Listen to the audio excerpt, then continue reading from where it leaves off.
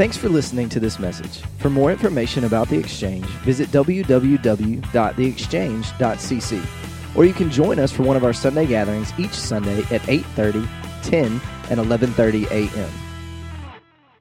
Today we are wrapping up the series we've been in over the last 3 weeks called God Never Said That. It's been a lot of fun together as we've looked at things that God actually never said, but things that people believe that God did actually say. If you've missed either one of our messages, they're all back on our website, theexchange.cc, and you can listen to the podcast or check out the messages online. Week 1, if you weren't here in week 1, we tackled the belief that God just wants you to be happy. That above all else, God just wants you to be happy. And we wrestled with that truth to find out that God actually never said that. And so I'll let you go back online and check out what God did really say. Last week, we tackled a pretty hard truth in the reality that a lot of people believe that God would never give you more than you could handle. That God would never give you more than you could handle in life. And we saw last week that actually there are some times where God does allow us to have more than we can handle so that we can begin to learn to depend on Him.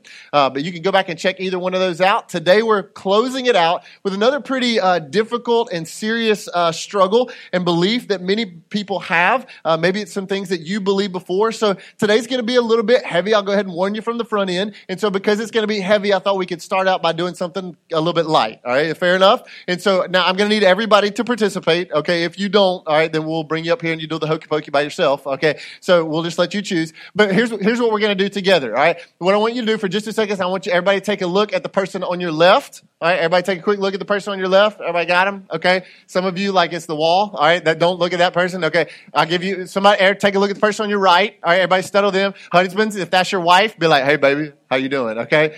Just tell her you love her. That's good because you probably hadn't told her already. All right. Now, just for fun, just to kind of break the flow even more, take a look. People around you, in front of you, behind you. Okay, right in front of you, behind you. If you're brand new to our house, we don't do this every single week. Okay. And notice I didn't make you shake anybody's hands. We're not passing any diseases around. But I just want you to really get a good flow, real estate of those people who are around you. Everybody feel like you got that? Okay. Now, here's what we're going to do together. Okay. On the count of 3, out of all those people that you kind of surveyed right there, on the count of 3, I want you to point to the person that looks like the biggest sinner. Okay?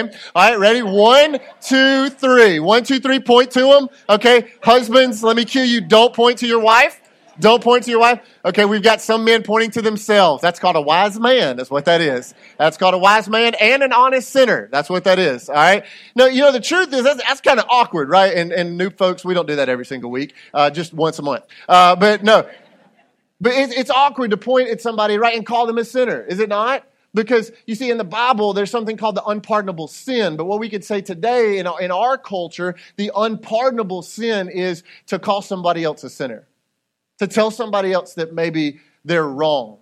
To tell somebody else that what they're doing with their life may be against God's plans for their life. And we begin to buy into this misbelief that we're going to dive deeper into today. And here's the platform that we're going to jump off of today is this belief, this misbelief, that it doesn't matter what you do as long as it doesn't hurt anyone.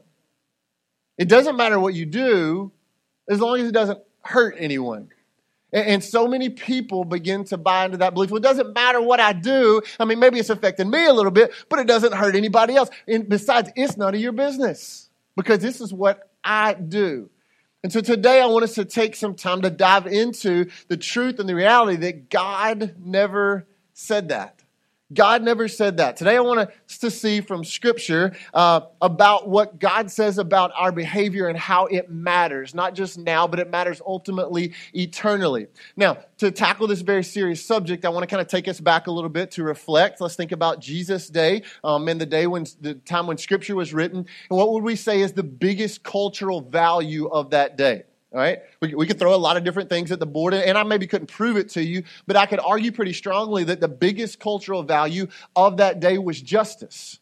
That it was justice, an eye for an eye, a tooth for a tooth, that you would suffer the punishment of the consequences for maybe where you did wrong. And we could stand on that belief that during that day, the biggest cultural value was justice. Well, what about today? What about 2018 in the world that we live in today? You can make an argument that the biggest cultural value today is tolerance. That we all would stand for tolerance. What's interesting is even the definition of tolerance has massively changed just even over the last decade or so. Tolerance used to mean just that all people are equal. right? That we would view all people as the same, and that would be tolerance. But now tolerance has even changed, and it's gone so far that now we begin to believe, well, that all ideas and all behavior are all equal. That they're all the same, that they're all to be accepted. And even the definition of tolerance has changed so much so in our culture today that it's wrong and it's unacceptable to ever say that behavior is wrong, that it's sinful.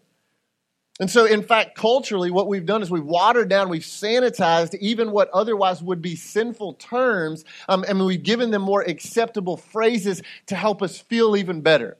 Let me kind of give you some examples of that. Let's just go in the area maybe of sexual sin, the battle for purity, and we change the way that maybe even we would speak about things, where instead of saying that you're looking at pornography, now we would rephrase it and we would say, no, that's just adult entertainment.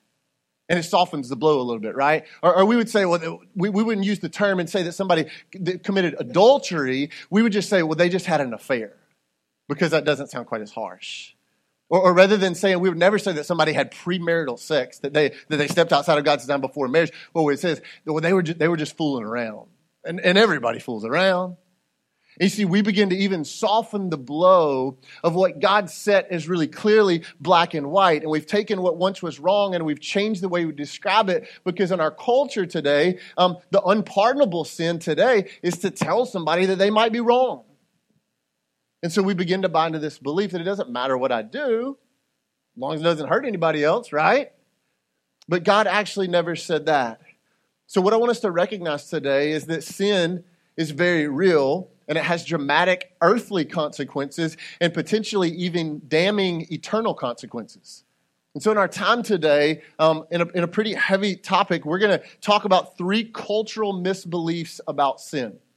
And we're going to see how God actually never said these things, but we're going to look at what God did actually say, and we're going to see the power of his grace and freedom, even in the midst of a real struggle. So if you're taking notes today, we're going to throw at you 3 different misconceptions about sin. It's very common that people believe these things. And the first one is this one. Man, so many people buy into this one, and it's this: I'm not a bad person. I'm not really that bad of a person. I mean, if you look at our whole world, like, there's clearly some bad people. I mean, just watch the news, okay? There's some really bad people. But for me, I'm not that bad of a person. And we begin to buy into that belief. Now, I want you to see what John would say and what he would argue in 1 John chapter 1, verse 8. He says, if we claim to be without sin, we deceive ourselves, and the truth is not in us. In other words, if we say that we're not a bad person, what did John say we do? We deceive ourselves, and the truth is what? It's not in us. That we're only fooling ourselves because we begin to believe, well, I'm not that bad of a person. And I think maybe where that comes into play so easily is because we begin to play the comparison game, do we not? We compare ourselves to others. Man, it's so easy. Maybe you did that when you were growing up to try to get out from trouble. And you're like, Mom, no, I know, I messed up. I'm sorry. Yeah, I snuck out of the house. And yeah, I rolled my friend's house. But let me tell you about what so-and-so did. They threw eggs. Isn't that worse? Isn't that worse, Mama? Tell me that's worse. Tell me my punishment ain't that bad, right? And so we begin to compare ourselves with other people. And because what they did or what we believe they are, who they are, what they've done is worse than us, well, then clearly we're not as bad as them. But see, the problem in all of that is that we're comparing ourselves to the wrong measuring stick. See, when we begin to compare ourselves not to other broken, sinful, earthly people, but when we compare ourselves up next to a holy and a righteous God, then we begin to find out the real truth. That most of us are just filthy, dirty sinners. In fact, all of us are filthy, dirty sinners, and nobody can say, well, I'm just not that bad of a person. So I want to kind of throw some questions at you, and we'll have fun for a second. Just by a show of hands, how many of you would admit that you've ever told a lie?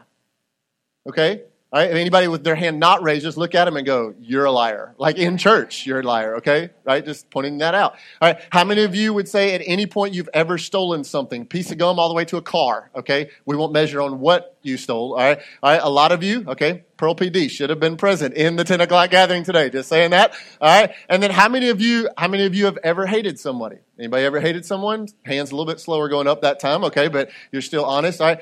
So let's kind of break this down for a second, all right? First, if you have lied, then that makes you what? Makes you a liar, okay? If you have stolen something, then that clearly makes you a what? A thief, yeah, it does. And Scripture would say that if you've hated someone, then you've actually committed murder towards them in your heart. So if you've hated someone, then that makes you a what? A murderer. So many of you just raised your hands and admitted that you are a lying, thieving murderer. That's what it said. Okay, welcome to the exchange. We're here to help you make you feel so much better about yourself, just to kick off your Sunday. All right? That's the truth. We see so many people, man, we want to fight against that belief. We go, well, I'm not that bad of a person. Well, man, Scripture would say otherwise. Paul says in Romans chapter 3, he says it this way, as it is written, there's no one righteous, not even one. You're not righteous. I'm not righteous. One Sunday during one of my messages, I made reference to the fact that I had an argument with my wife. I think I called it a heated moment of fellowship because that makes it kind of sound more Christ-like. And I had a guy like the following week, and he's like, man, I was so grateful that you told that story last week during your message that like you said you and your wife got in an argument because that just helps me realize that like you're just a regular dude too. And I'm like, you don't know how regular I am, bro. 24/7, 365 regular dude, man. Man, there's nobody righteous. Not even one. And so the thought that, well, I'm not that bad of a person, it's just not true. It's not true. But see, there's a second cultural misbelief about sin, and it's this. It's very dangerous. It's the belief that all sin is the same. That will just all sin is the same. You're probably going to hear this. Maybe many people would believe it. Well, who are you to judge what I'm doing? What I'm doing is no worse than what you're doing. All sin, it's just all the same. You see, God never said that. Now, what we need to understand is the Bible doesn't teach that all sin is the same. Now, don't miss this. All unforgiven sin does lead to eternal death, period. All unforgiven sin does lead to eternal death, but not all sin is the same. In fact, Paul would say this about sin, Romans 6:23. He says, for the wages, the payment, the punishment of sin is death. But the gift of God is eternal life in Christ Jesus our Lord. In other words, any type of sin, little sin, big sin, seen sin, not seen sin, whatever kind of sin, any type of unforgiven sin leads to death. But the good news of Romans 6:23 is that our dad's a good dad. And he gives a good gift of grace through Jesus. So all unforgiven sin leads to eternal death, but not all sin is the same. So if you're taking notes, I want us to begin to see some things about how we live and how it influences at least three things. I'm going to give you three things. The first is this. How we live influences consequences on earth. How we live influences consequences on earth. Let's just think about this logically. If you're a blessing to other people, chances are they're probably going to be favorable and a blessing back to you. If you're sinful on earth, just like we are, there's consequences that come with that. For example, let's say that your workplace starts at 8 o'clock. It's be there at 8 o'clock. That's the rule. And one day you show up and you're there at 8:45. And then a week later you show up and it's 9:45. Okay? Now, chances are, if this is maybe your first or second offense, maybe you're going to be punished, you're going to get a talking to, but you're probably going to keep your job. Now, on the other hand, let's say you take $100,000 from your company. All right? Chances are you ain't keeping the job, and you're probably going to spend a little while in the slammer. Okay? Our actions on earth have different consequences. Agree? All right? How we live influences our consequences on earth. Second, how we live influences our rewards in heaven. How we live influences our rewards in heaven. We have to recognize that God rewards certain godly behaviors in heaven, and there are rewards in heaven eternally for how we live and what we do or what we don't do on earth. Matthew 16:27 says it this way, for the Son of Man is going to come in his Father's glory with his angels, and then he will reward each person according to what they have done. It's not our works that get us into heaven, but Jesus makes it clear that, man, what you do or what you don't do as you follow me will be rewarded or not. Third, Scripture heavily implies that how we live influences punishment in hell. How we live influences punishment in hell. How we live to some degree or another, obviously we don't fully know, but it influences our punishment in hell. Jesus would say this way in Luke chapter 20 as he's talking to religious leaders who are acting unjustly. Look at what Jesus says, Luke 20:47. It says, they devour widows' houses, and for a show they make lengthy prayers. These men will be punished most severely. These men were taking advantage of the very people that the church was called to love and to serve and to minister to. And apparently they were also praying lengthy prayers, which God didn't really like that form of hypocrisy. And so Jesus says that these men will be punished most severely. In other words, this implies that there might be a less severe punishment for some people and actions, and there might be a more severe punishment for others. Jesus, even as he's standing on his trial in John chapter 19, he speaks these words to Pontius Pilate, John 19:11. Jesus answered, Pilate, you would have no power over me if it were not given to you from above. Therefore, the one who handed me over to you is guilty of a greater sin. So Jesus, when speaking about Judas, implies there's a lesser sin and there's a greater sin, and Judas was guilty. Then when you look even at the category of sexual sin, as Paul talks about it in the New Testament, 1 Corinthians chapter 6, verse 18, Paul says this. He says, run from sexual sin. No other sin so clearly affects the body as this one does. For sexual immorality is a sin against your own body. In other words, there are different types of consequences to this sin than there would be with different ones. And he says sexual immorality is a sin against your own body. And then he begs us there in 1 Corinthians 6. He says, man, realize you were created by God and you were paid for with a high price, the blood of Jesus. And so, man, run from sexual sin. You notice that Paul emphasizes that. All other sins, as you look at what Paul says, he says, fight this one, resist this one, stand firm against this one. But when it comes to sexual sin, he's like, run, Forrest, run. Don't touch it. Don't mess with it. Man, that one affects you in a more real and personal way, maybe than any other sin. And so God never said it doesn't matter what you do, as long as it doesn't hurt anyone. No, he says how we live and what we do, it matters on earth. And it matters in eternity. And so we've seen two misconceptions. Number one, what? I'm not that bad of a person. We can't argue that that would be true. Or number two, it's the belief that all sin is the same. Now we realize all unforgiven sin, absolutely, all unforgiven sin without the blood of Jesus leads to eternal death. But all sin is not the same. It has different earthly and different eternal consequences.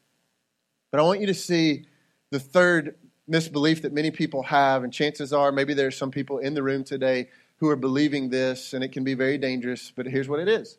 Since I've already done it, I might as well keep doing it.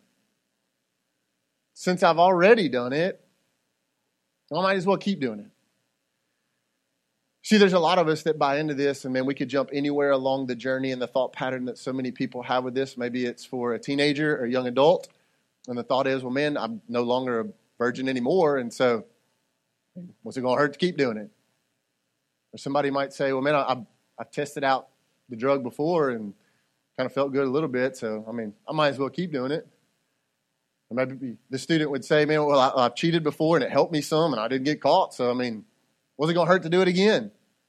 Or maybe we would buy into the thought that, like, well, I've looked at that thing or I've flirted with that person online or at work and I was able to even, like, erase my tracks. So what's it going to hurt to keep doing it? And we buy into this belief, this lie from the enemy that, man, I've done it before, and so why shouldn't I just keep doing it? Now, evidently, it wasn't just today that people wrestle with that, but like it dates back to a couple thousand years ago, because Paul in Romans chapter 6, he lays out some pretty incredible truth. And he asked this question. Check out the question that Paul asked, Romans chapter 6, verse 1. Look at it. He says, what shall we say then? Shall we go on sinning so that grace may increase? In other words, hey, if God's like this big, forgiving, merciful God, which we declare that he is, what is it going to hurt to keep on sinning, right? He's going to keep dumping more grace on it. And we begin to believe that. But look, Paul answers his own question in verse 2. Look at verse 2. Paul says, by no means. We're those who have died to sin, so how can we live in it any longer? He says, since Jesus gave his life for us and we've claimed to follow him with our faith, man, how could we live in the old way of who we used to be? Then how could we live in sin any longer now that the power of Christ is in us? Why would we continue to go back to that thing which hurts the heart of God, which hurts us, and which potentially causes damage and consequences even to those people around us? Paul says, should we go on sinning Since I've already done it, should I just keep doing it? He says, no, no, no. God has something so much better. God has something so much better. We can't buy into the belief that since I've already done it, well, I might as well just keep on doing it. No, I hear this sometimes from church people. They say, well, I just want to go deeper. Can we just go deeper? Man, we need to just get a little deeper in the study. I like to go deeper. And man, I hear me like I'm all for, let's go deep. Man, take it deep. Let's go deep. All right? But listen to me. I don't want us to get this confused. Spiritual maturity is not about the more we know, but it's about the more that we obey. Spiritual maturity is not about more knowledge, but it's about more fruit of our life. Spiritual maturity is not just how much we understand of the original language and the deeper theologians, but it's how deep the Holy Spirit has gotten in us, because if we are in Christ, then He is alive in us and He's changed us daily, and we're called to follow and obey Him. But the problem with so many Christians in our culture today is that we're educated way beyond our obedience. It's not that we need to know more, it's that we need to apply what we know. And for some of us today, that begins to be so hard. We need to let God take the truth that He has shown us and let it settle in our lives and begin to root out that truth that entangles us and allow it to open up the door to freedom. Well, I've already done it, so I might as well keep on doing it. Can I just tell you today, man, it's a tragedy how many people call themselves followers of Jesus, but they continue to walk right back in to the very same sin that marked them before they were in Christ. And they give permission and the keys to the enemy every single day, and they give him keys to something that he doesn't own the keys to anymore. We can't buy into the belief, but we justify it. We say, well, it's not that big of a deal, man. Who are you to judge me? This is my life. I'm an adult now. I can do what I want. Paul says, should we go on sinning so that grace may increase? God's not going to give up His grace. But he says, by no means, man, that's not who we are anymore. We're different in Christ. But can I tell you what's so scary? What's so scary is when we continue in sin and we don't even realize it. We continue in sin and maybe somebody throws out the warning flag to us because they love us, and we just keep rolling. See, I can argue today that the most miserable people are not non-Christians. I could argue today that most miserable people are not non-Christians. The most miserable people are Christians who keep living in sin. The most miserable people are those people who know the power and the freedom given through Jesus, but yet they keep living captive. Those can be the most miserable people. Now listen to me today. The last thing I want to do is stand up here and act like I got it all together, because I don't. And I'm a man who's daily in need of grace, daily in a place of repentance. But I want you to understand something today. If you're not aware of and acknowledging the sin in your life, like over the last 20 minutes, if, man, you're not going, man, there's some things in me that certainly need pruning. If you're not aware of that and you're not willing to acknowledge it consistently before God, all right, then that's a sign of lack of spiritual maturity in your life. That's a sign of spiritual immaturity in your own heart, because I'm just telling you, the closer I get to Jesus, the more He shows the impurity and the things that are not holy in me. The more I walk close to Him, the more I begin to find out He shines His light into my life, and it begins to reveal things that are not Christ-like in me. And it keeps me in a place of repentance. It keeps me in a place of confession. Why? To try to get God to love me? No, He says He can't love me anymore, and I believe it. No, but I confess to Him because I love Him. I mean, I don't want to hurt the heart of God. I don't want to disappoint my life or hurt my family or misrepresent the name of Christ and His church. But praise God, Scripture tells me, and I know it to be true, that His power, His grace is greater than the sin in my life. And Scripture would say that the same Spirit that raised Christ from the dead is alive in the heart of the believer, which means that if you are really in Christ and if you are really growing in Him, that the power of Jesus in you is greater than the pull of the world on you. If you'll let it be. If you'll let it be. See, the closer you get to Jesus, the closer you get to the light. And the more you recognize just how much darkness there is in you and how you can't leave it there. Now listen to me. Man, my goal at the end of this, I know this is heavy today. I get it.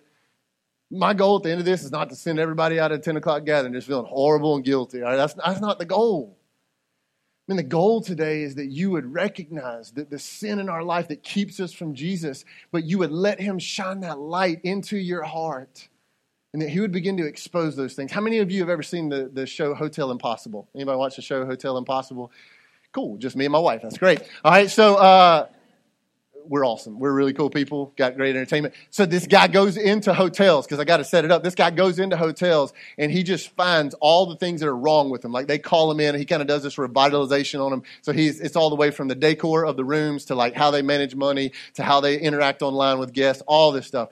And so he will go into rooms, and it appears to be clean on the surface. And then I don't know what kind of like Superman techno light he's got, but like he goes in and he closes the blinds, and he pulls out like this infrared light, and he puts goggles on, and then he begins to shine that light into all the nooks and the crannies in this hotel room. Now, I'm not going to go any deeper because you might not keep your breakfast down, all right? But it just exposes all these dark parts in the room. I mean, I think it's the same way, but with so much love and so much grace as we draw near to God, man, he fires up that infrared light in our life as a good dad, and he begins to show us those things that he goes, man, I want to begin to work on that in your heart. I want to begin to prune those things, not so that I can condemn you, but so that you can be more like me, so that you can know the freedom and the joy from walking with me. You see, sin grows, but sin grows best in the dark. It grows best in the dark, but man, when you bring it into the light, when you are confessing it and acknowledging it and aware of it, that's when freedom is born. That's when freedom begins to happen.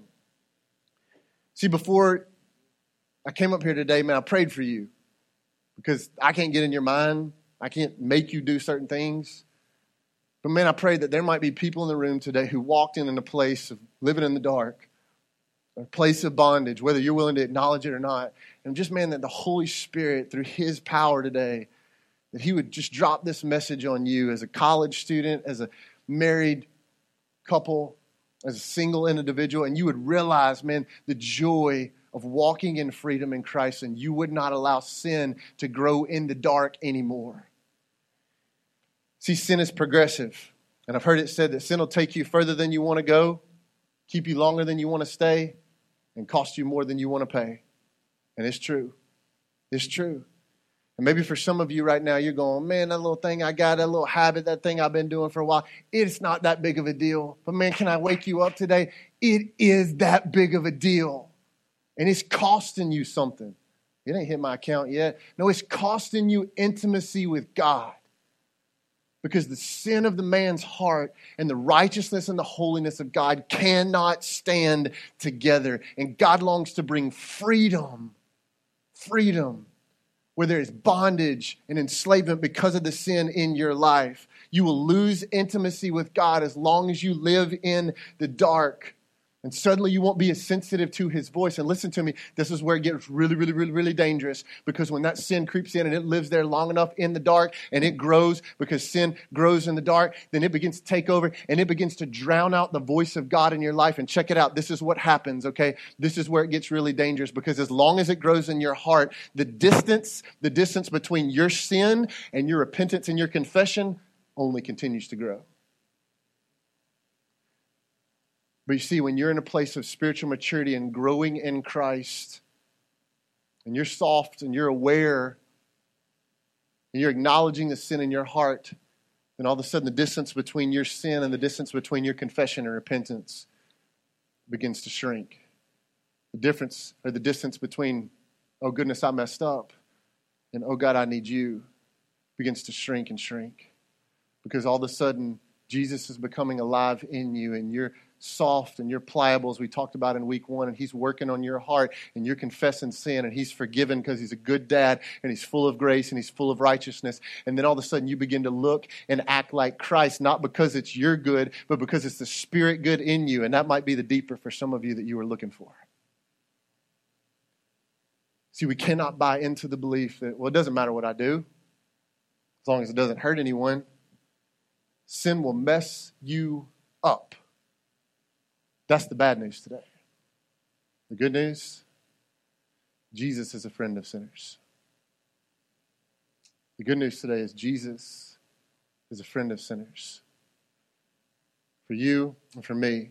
See, when you see yourself as a sinner, when you don't have trouble acknowledging, man, I got sin, it's taken over, there's different parts of me that it rules. When you begin to see yourself as a sinner, you begin to realize your need for a Savior, and suddenly you recognize that Jesus didn't come for the healthy.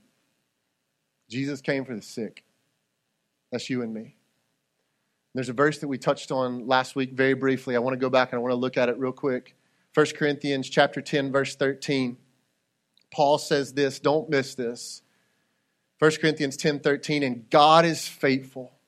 He will not let you be tempted beyond what you can bear. But when you are tempted, not if, not possibly, he says it's coming. And when you are tempted, he will also provide a way out so that you can endure it. Here's what I want somebody to understand today. Man, it doesn't matter what you're trapped in. It doesn't matter how long you've been there. It doesn't matter how many lies you bought into from the enemy or from your flesh, believing that, man, I'm so deep in it now, there ain't no way out. Listen to me today. Paul said there is a way out.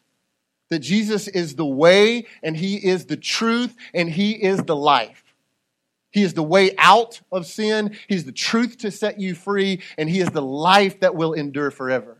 When you do it his way. And some of you today, the greatest thing that you could do today, the greatest thing that you could do with your July 29th is to step out of what you've been in and to step into what Jesus is offering to you. To step out of the bondage you've been in and to step into Jesus' grace for your life. To step out of the entanglement of that thing that's secret, it's known or maybe it's not known, it's seen or maybe it's not seen, to step out of that thing and to step into the power that God offers for you. To step into his transforming, eternity altering mercy and grace and love for your life, and to drown out that belief, that lie. Well, it doesn't matter what I do as long as it doesn't hurt anybody. Man, it is costing you something. Sin cost us, but praise God, Jesus is bigger than our sin. He is bigger than the sin. See, we started today with a verse from 1 John 1, verse 8. I want us to read it again, but I want us to add on one more verse. Look at this. 1 John 1, verse 8. If we claim to be without sin, we deceive ourselves, and the truth is not in us. We're all bad people. Verse 9, though. If we confess our sins, he, God, he is faithful and he is just, and he will forgive us our sins and purify us from all, don't miss that, church, from all unrighteousness. That's how good Jesus is. That's how good he is. He's the way, he's the truth, and he's the life. He's the way out of that sin that is wearing you out. He's the truth that will set you free forever. And he is the life, the only life that will satisfy.